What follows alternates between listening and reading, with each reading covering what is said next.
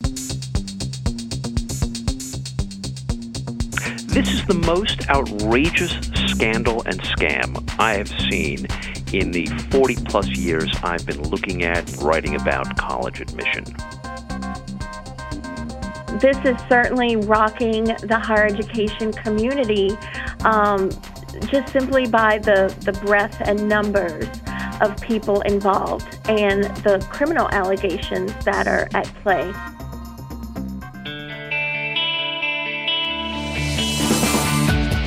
Welcome to the award-winning podcast, Lawyer to Lawyer, with J. Craig Williams and Robert Ambrogi, bringing you the latest legal news and observations with the leading experts in the legal profession. You're listening to Legal Talk Network.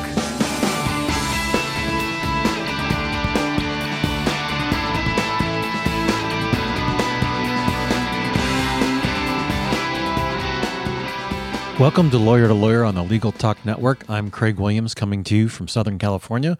I write a blog called May It Please the Court, have two books out titled How to Get Sued and The Sled. Well, before we introduce today's topic, we'd like to thank our sponsor, Clio. Clio's cloud-based practice management software makes it easy to manage your law firm from intake to invoice. You can try it for free at Clio.com. That's CLIO.com. Well, and what can be classified as the nation's largest ever college admissions bribery scandal, on March 12, 2019, federal prosecutors out of Boston, Massachusetts, charged some 50 individuals with allegedly being part of a scheme to influence admissions decisions at colleges and universities around the United States.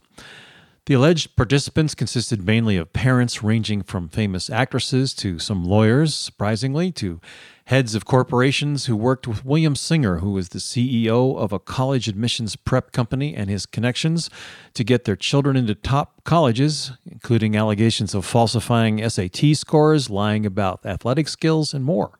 Today on Lawyer to Lawyer, we will spotlight this recent college admissions scandal. We'll take a look at the charges against the alleged participants, the litigation brought by the students against the colleges, and the impact the scandal will have on colleges, admissions, and students in the future.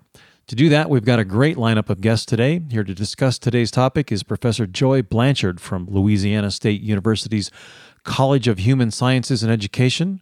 Her research focuses on higher education law, primarily issues related to intercollegiate athletics, negligence liability, and student welfare, as well as faculty life. Welcome to the show, Joy. Thank you so much for inviting me today. And our next guest is Steve Cohen. He's an attorney at Pollock Cohen LLP in New York, former member of the board of directors of the United States Naval Institute. Also, he's the co-author of Getting In: College Admissions in the Digital Age. Welcome to the show, Steve. Thanks for having me, Craig. Well, Steve, I think I'll toss this first kind of background question to you. What's going on here? This is the most outrageous scandal and scam I have seen in the 40-plus years I've been looking at and writing about college admission. Rick Singer's scam involved two different tracks. One was to pay a 36-year-old Harvard graduate to take the SAT and ACT exams for kids who paid them off. And the second was to bribe top college coaches to pretend that student applicants actually played that sport. In fact, they paid to pretend that they played the sport. And so it's two different thrusts. Right now, there are about 35 families that have been implicated and indicted, and the rumor is it may reach as high as 750 people. Well, Joy, is this really any different than people doing it through the front door? You know, for many years, it's always been that if somebody's wealthy, they endow a building, and all of a sudden there's a legacy admission for a prospective student. Right. That's a great question and a really astute observation. I agree with my co-guest, Steve, that this is certainly rocking the higher education community just simply by the breadth and numbers of people involved and the criminal allegations that are at play. That is something we haven't seen, but it is true.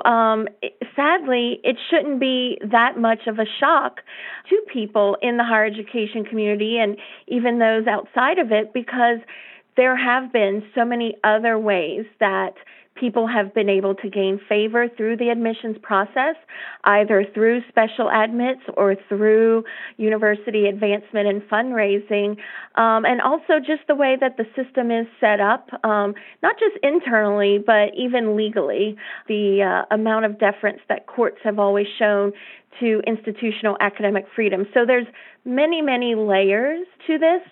I read something that my co-guest wrote earlier on the topic. I agree with him that the system is certainly corrupt but not broken. But I think, if anything, this has exposed certainly some holes in the fence. The fact that Mr. Singer knew that he could exploit the special admits through athletics shows that there is potential corruption in that system right there. Steve, how far does this go? Does this reach into the colleges and universities themselves? Did they know this was going on behind the scenes? Well, of course, the colleges that have been implicated claim that they're shocked to find that this is going on. And it's pretty hard to accept that. Look, was this a few very bad apples? Absolutely. But how many other apples in that barrel have been infected by this rot? And I think that's going to come out. What was really shocking to me was the range of really good schools that were implicated in this, from Yale to Stanford, from USC to Georgetown. These were top schools that parents were willing to take the extraordinary, unethical risk to bribe people to get their kids in. Joy said something, and I want to go back to this. I used the phrase, and it came to me after a lot of thinking about this scandal. The system is corrupt, it's corrupting, but it's not broken.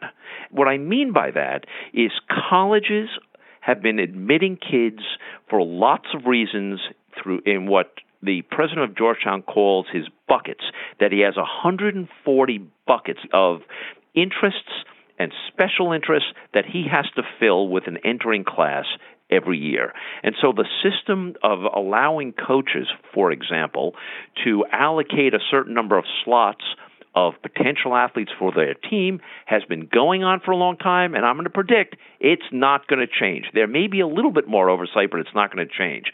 And then the other end of the extreme, where wealthy families have long had an advantage, known as development prospects.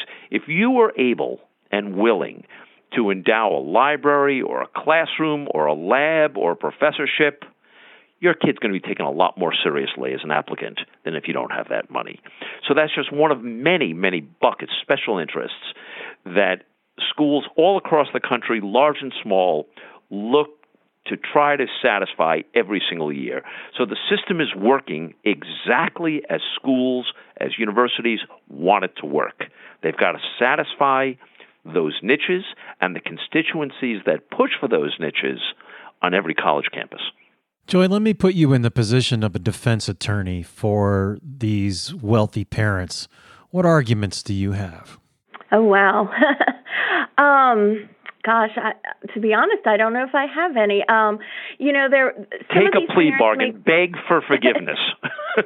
Or is the argument that nobody's really been hurt a good argument? I mean, come on, the universities all have, not 1,000 spots. We all know that they can go to 1,005 if they wanted. Mm-hmm. That's such a good question. And as far as the criminal aspects of that, I cannot speak to because I'm not a practicing attorney. But I think, if anything, some of these parents may claim that they didn't realize what they were doing was wrong because there is such a proliferation of college admission specialists. Now, the argument that no one was harmed, I would say, for me, falls short because not only were students participating in an admission system that they thought was legitimate and fair, there are people hurt in this system, those who were barred from entering these universities, and actually even the students themselves, the children of those families who are involved. And of course, that goes into deeper issues. But there are so many people who are to blame. And like what Mr. Cohen said about athletics, that's been going on for a long time. The NCAA can only carry out the regulations that its member institutions enact for them to carry out. And they've been debating this for decades.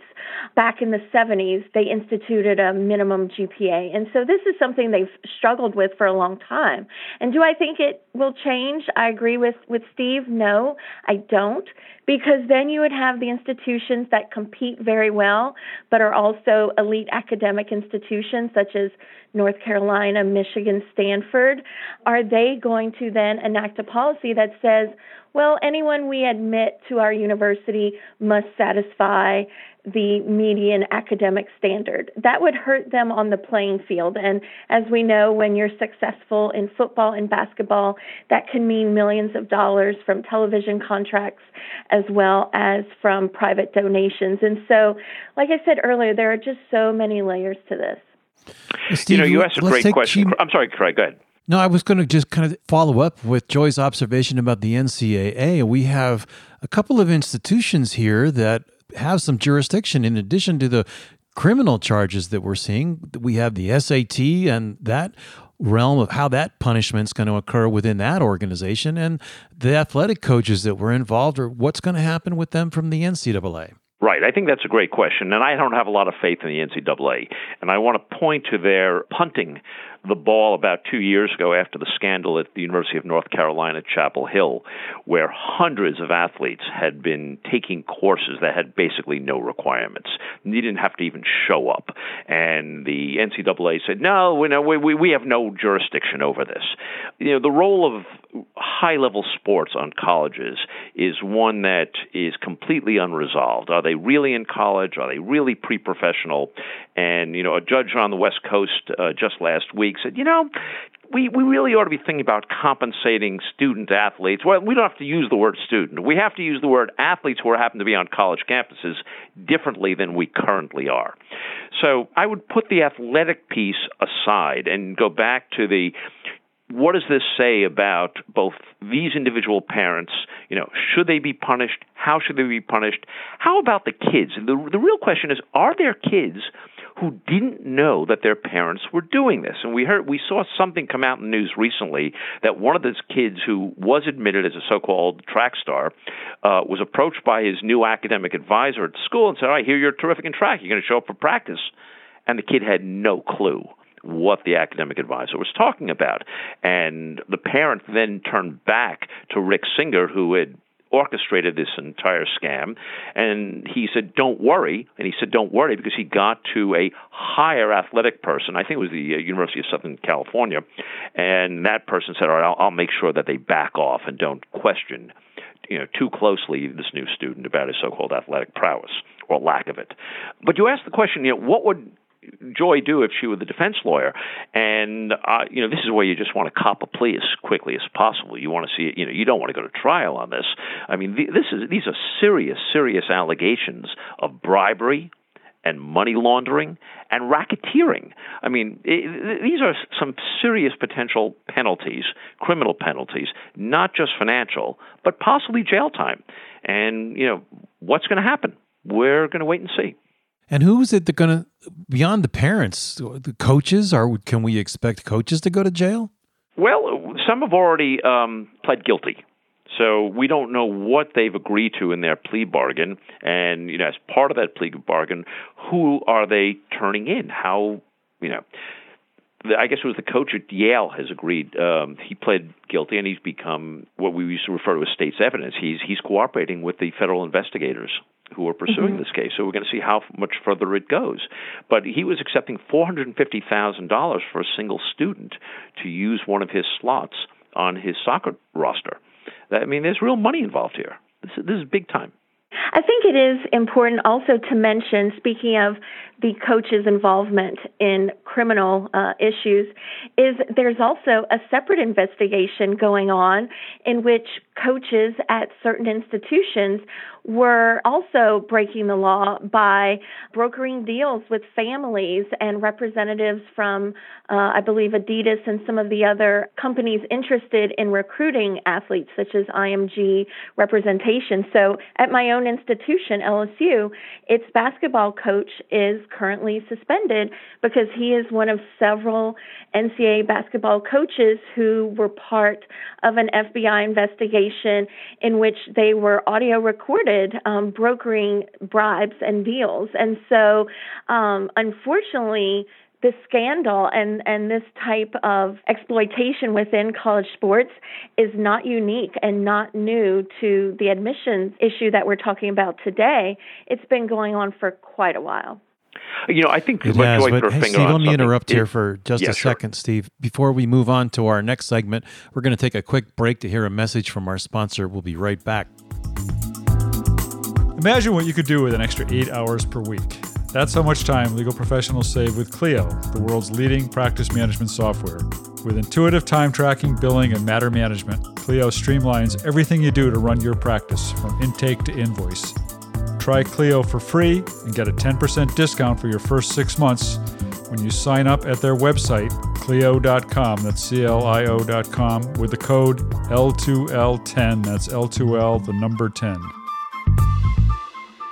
And welcome back to Lawyer. I'm Craig Williams, and we're joined by Professor Joy Blanchard from Louisiana State University's College of Human Sciences and Education, and Steve Cohen. He's an attorney at Pollock Cohen, LLP.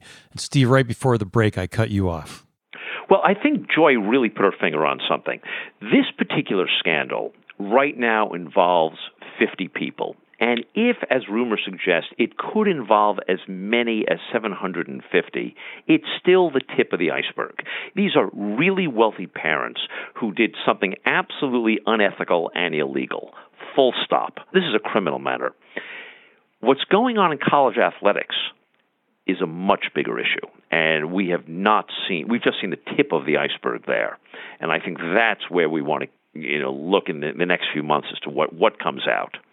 How systemic has money, or the wealthy's use of money, how systemic is this problem in our society? It's not just college admissions, but are we seeing this kind of behavior that money can pay for anything throughout society now? Well, let's just stick to college for a second. We know that money can buy lots of things. It can buy a building. It can buy additional tutoring and, coaching of how to write an essay. The wealthy have an advantage, and the biggest advantage is not just the money, but knowing how to manipulate the system. And we see that at all levels of the high school and college admission process. Full stop. We also see other ways the playing field is not tilted evenly. And we see it, and this is very controversial, in the lawsuit that's going on up in Boston right now, where the judge has it, of the Asian American students who've sued Harvard and said it is not fair that we have to have 400 points higher on our SATs compared to Black and Hispanic students who are applying. The playing field is tilted against us in that regard. So it's not just money. The system is tilted in too many ways. It's like walking along a coral reef. You're going to get cut any way you walk. Steve brings up an excellent point that I also did want to mention. You were asking what can money buy you in the higher education community. And the higher education community has reacted to this in awe and shock. But really, as I mentioned before, it really shouldn't be as shocked as they are, because there has been a long-standing tradition and practice within higher education for centuries of manipulating who is admitted into universities. And so back in the 1700s, these elite institutions were only for wealthy white men. It took decades and centuries to admit women. Many public institutions across the U.S. were not admitting women until the late 1900s. Harvard itself changed its policies when they felt too many Jewish students were enrolling based on academic merit. And so they instituted other metrics such as personality, national origin, geographic origin. So I read a quote recently by Malcolm Gladwell in relation to this scandal, and he said, when academic merit did not bring the right kind of student to universities, quote unquote, right kind, these universities changed the definition of merit. And that's exactly what Steve is mentioning in this case currently at Harvard with the Asian American students. And so that goes into a deeper level as well. As I mentioned earlier, is we've been talking about the criminal aspect of this case, but we haven't mentioned the civil lawsuit that was brought by several students denied admission to some of these universities. And so there's been a long-standing deference to institutions regarding who they admit, and that's been a lot of the rationale that courts have used to uphold affirmative action in admissions. And so I don't think the system will be overturned based on this scandal.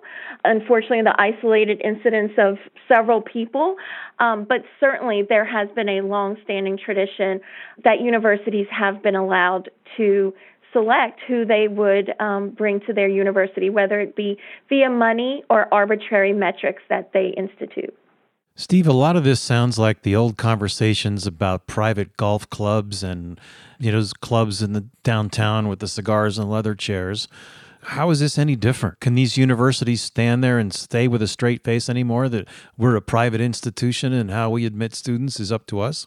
They do, and they've been getting away with it, and the Supreme Court has allowed them a great deal of leeway in doing that. We talk about merit, and the question becomes, what criteria should we use? Not are we current, but what criteria should we use to measure merit and admit students? And so the two things that come back to mind immediately are, grades and some standardized test, either the SAT or the ACT.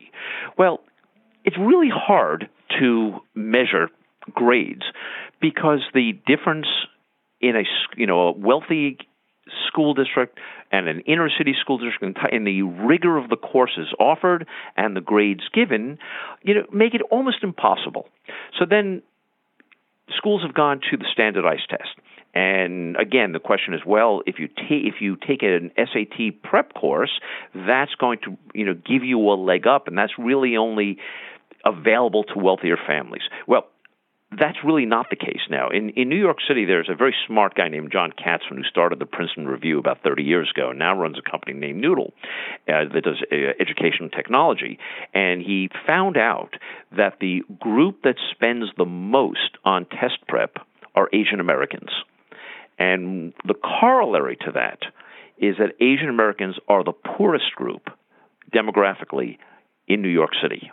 So the poorest group per capita is spending the most per capita on test prep, what's important to them. So lots of people say, the SAT really isn't fair. We need other criteria. And it's a complicated problem. How would you set the criteria for admission to a college? Do you say, yes, we're going to have an orchestra, but we're not going to recruit anybody to play in that orchestra? Or we're going to have a student newspaper, but we are not going to have anybody who's really interested in journalism? It's tricky. Yeah, I agree with Steve. It absolutely is tricky. And, there's so many layers to this, the institutional academic freedom, the ability of universities to field an athletic team and bring in people who have special musical and artistic talents. But going back to your earlier question, Craig, I myself also asked for a moment, many of these are private institutions. Should they not be free to select who is admitted to their institution? So obviously state institutions such as the University of Texas, which was involved in this, they have a legal and public mandate to be equitable and fair in the admissions process. But all of these institutions receive funding via the federal government, via grants, but also via federal student financial aid. And so by law, they are duty-bound to maintain ethical admissions processes. What about the SAT? What's going to happen with that? I mean, we have a situation where there was one guy who was hired to fake his test results of students. And obviously, he's turned state's evidence at this point from what I've read. Mm-hmm. What's going to happen with the SAT? How do we protect against this kind of thing in the future? Are we going to see Congress getting involved with this? That's a great question. It usually takes something like this that has been fueled in the media to bring attention, but quite honestly, this is not the first time that there have been cheating scandals on college admissions tests. So everything we've been discussing today, the NCAA has fault, the individuals have fault, the institutions have fault, the system has fault, and absolutely one of the players in this will be the college admissions testing services, who will just have to beef up their security processes. Back in college, I served as a proctor, and a student just came in and showed an ID and signed in. There are many better ways that we can ensure that a student really is who they say that they are. It might take these testing services to hire more proctors, have more than two people in a room at one time.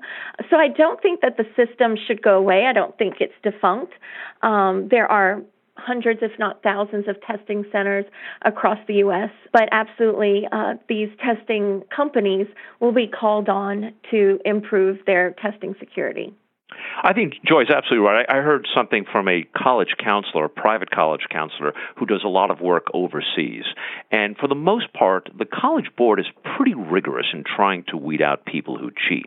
This particular scandal, where Rick Singer told families, get your kid a special dispensation to take the test with one, extra time, and two, alone.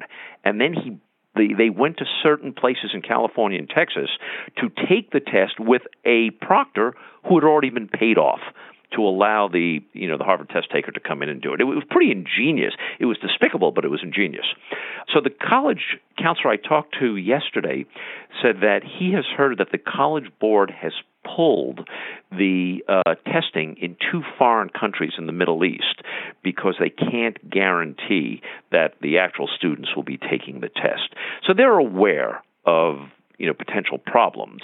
And I think this is just a new scam that they had not expected, they had not seen before, and they will obviously now try to make protection against it. The more important question, I think, is what do you do about the SAT? And I don't think for a second that colleges are going to do away with SAT or ACT exams. One, it is a triage system. They never publish minimum scores that you have to get to be considered for admission, but almost every school has one. And we used to say that if you don't have 1,400 on the SAT, that's 700 on the math and 700 on the English, you are probably, if you're a middle-class white kid, you're not getting into an Ivy League school. They'll never tell you that, but it was a triage system because they had so many people applying, and this was just one quick way to say, okay, we can say that a kid who has 1,400 is better than a kid who has 1,650, and they are not going to change that. Right. Well, thank you. It looks like we've just about reached the end of our program. We'd like to invite our guests to share their final thoughts and their contact information for our listeners to reach out to them. So, Joy, let's turn it over to you first. Sure. Once again, thank you for inviting me to participate in today's conversation. And every time I speak with someone about this, I learn even more. So, Steve, I definitely appreciate listening to your perspective.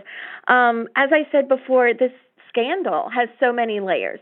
Naturally, on its surface, it's a criminal issue, but it really gives light to the imbalance of power in the admissions process. Definitely testing systems will have to beef up their security, but I think universities need to provide greater checks and balances than what is given to the admissions office. The fact that a few coaches were able to be paid off to utilize their special admits reveals a hole in the system. And also it begets a larger question of, is the notion of institutional academic freedom at risk? And are we disserving the students when we do special admits, whether they be via bribery or via athletics or via fundraising. And all of those are very valid issues of debate that could go on for hours. And so, like I said, I really appreciated the ability to speak with you guys today. And I would love to continue that conversation with any of your listeners. My email address is jlblanchard, that's BLANCHARD, at lsu.edu. And so if they just Google Joy Blanchard on the LSU website, they should be able to find my contact information. Great. Thank you very much. Steve? Well, Craig, first, thanks for inviting me. And Joy, thank you. I thought your insights were terrific, and it gave me things to think about. You know, it's almost a century ago, Justice Brandeis said, sunlight is the best disinfectant. And I think this scandal has provided for lots of sunlight, sometimes in areas that people really didn't want and schools didn't want sunlight to be showing off what's going on. So I think the lots of questions, and we didn't even touch on some of the biggest questions, such as the cost of college and the availability of financial aid and the burden of student debt. And I think what this scandal is going to do, besides punish guilty people who've done unethical, bad, illegal things, I think it's going to raise lots of important questions. And this questioning and this debate and some tough decisions are going to be coming out in the future.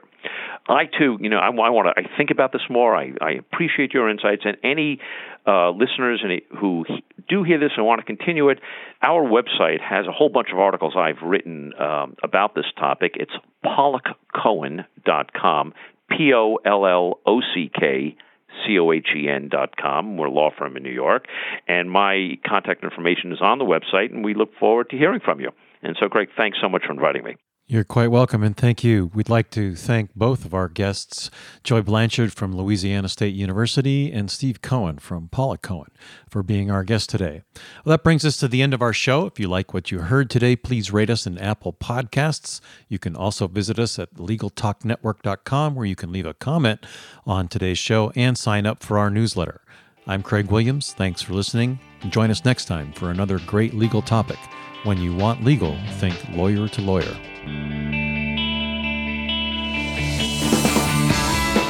Thanks for listening to Lawyer, produced by the broadcast professionals at Legal Talk Network. Join J. Craig Williams and Robert Ambrogi for their next podcast covering the latest legal topic. Subscribe to the RSS feed on LegalTalkNetwork.com or in iTunes.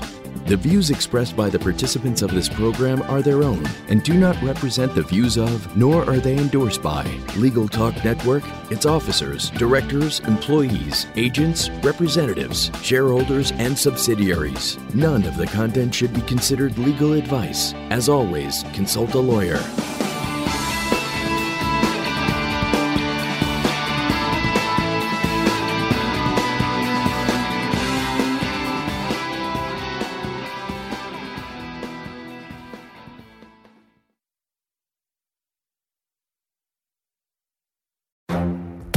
The Lunch Hour Legal Marketing Podcast, your resource for the tips and tactical advice you need to grow your business. Plus, keep up with the news and commentary you crave to stay one step ahead. It's hosted by me, Guy Sakalakis. And me, Conrad Som. Every other week, we break down the issues holding back your marketing strategy and talk about the changes you need to be prepared for.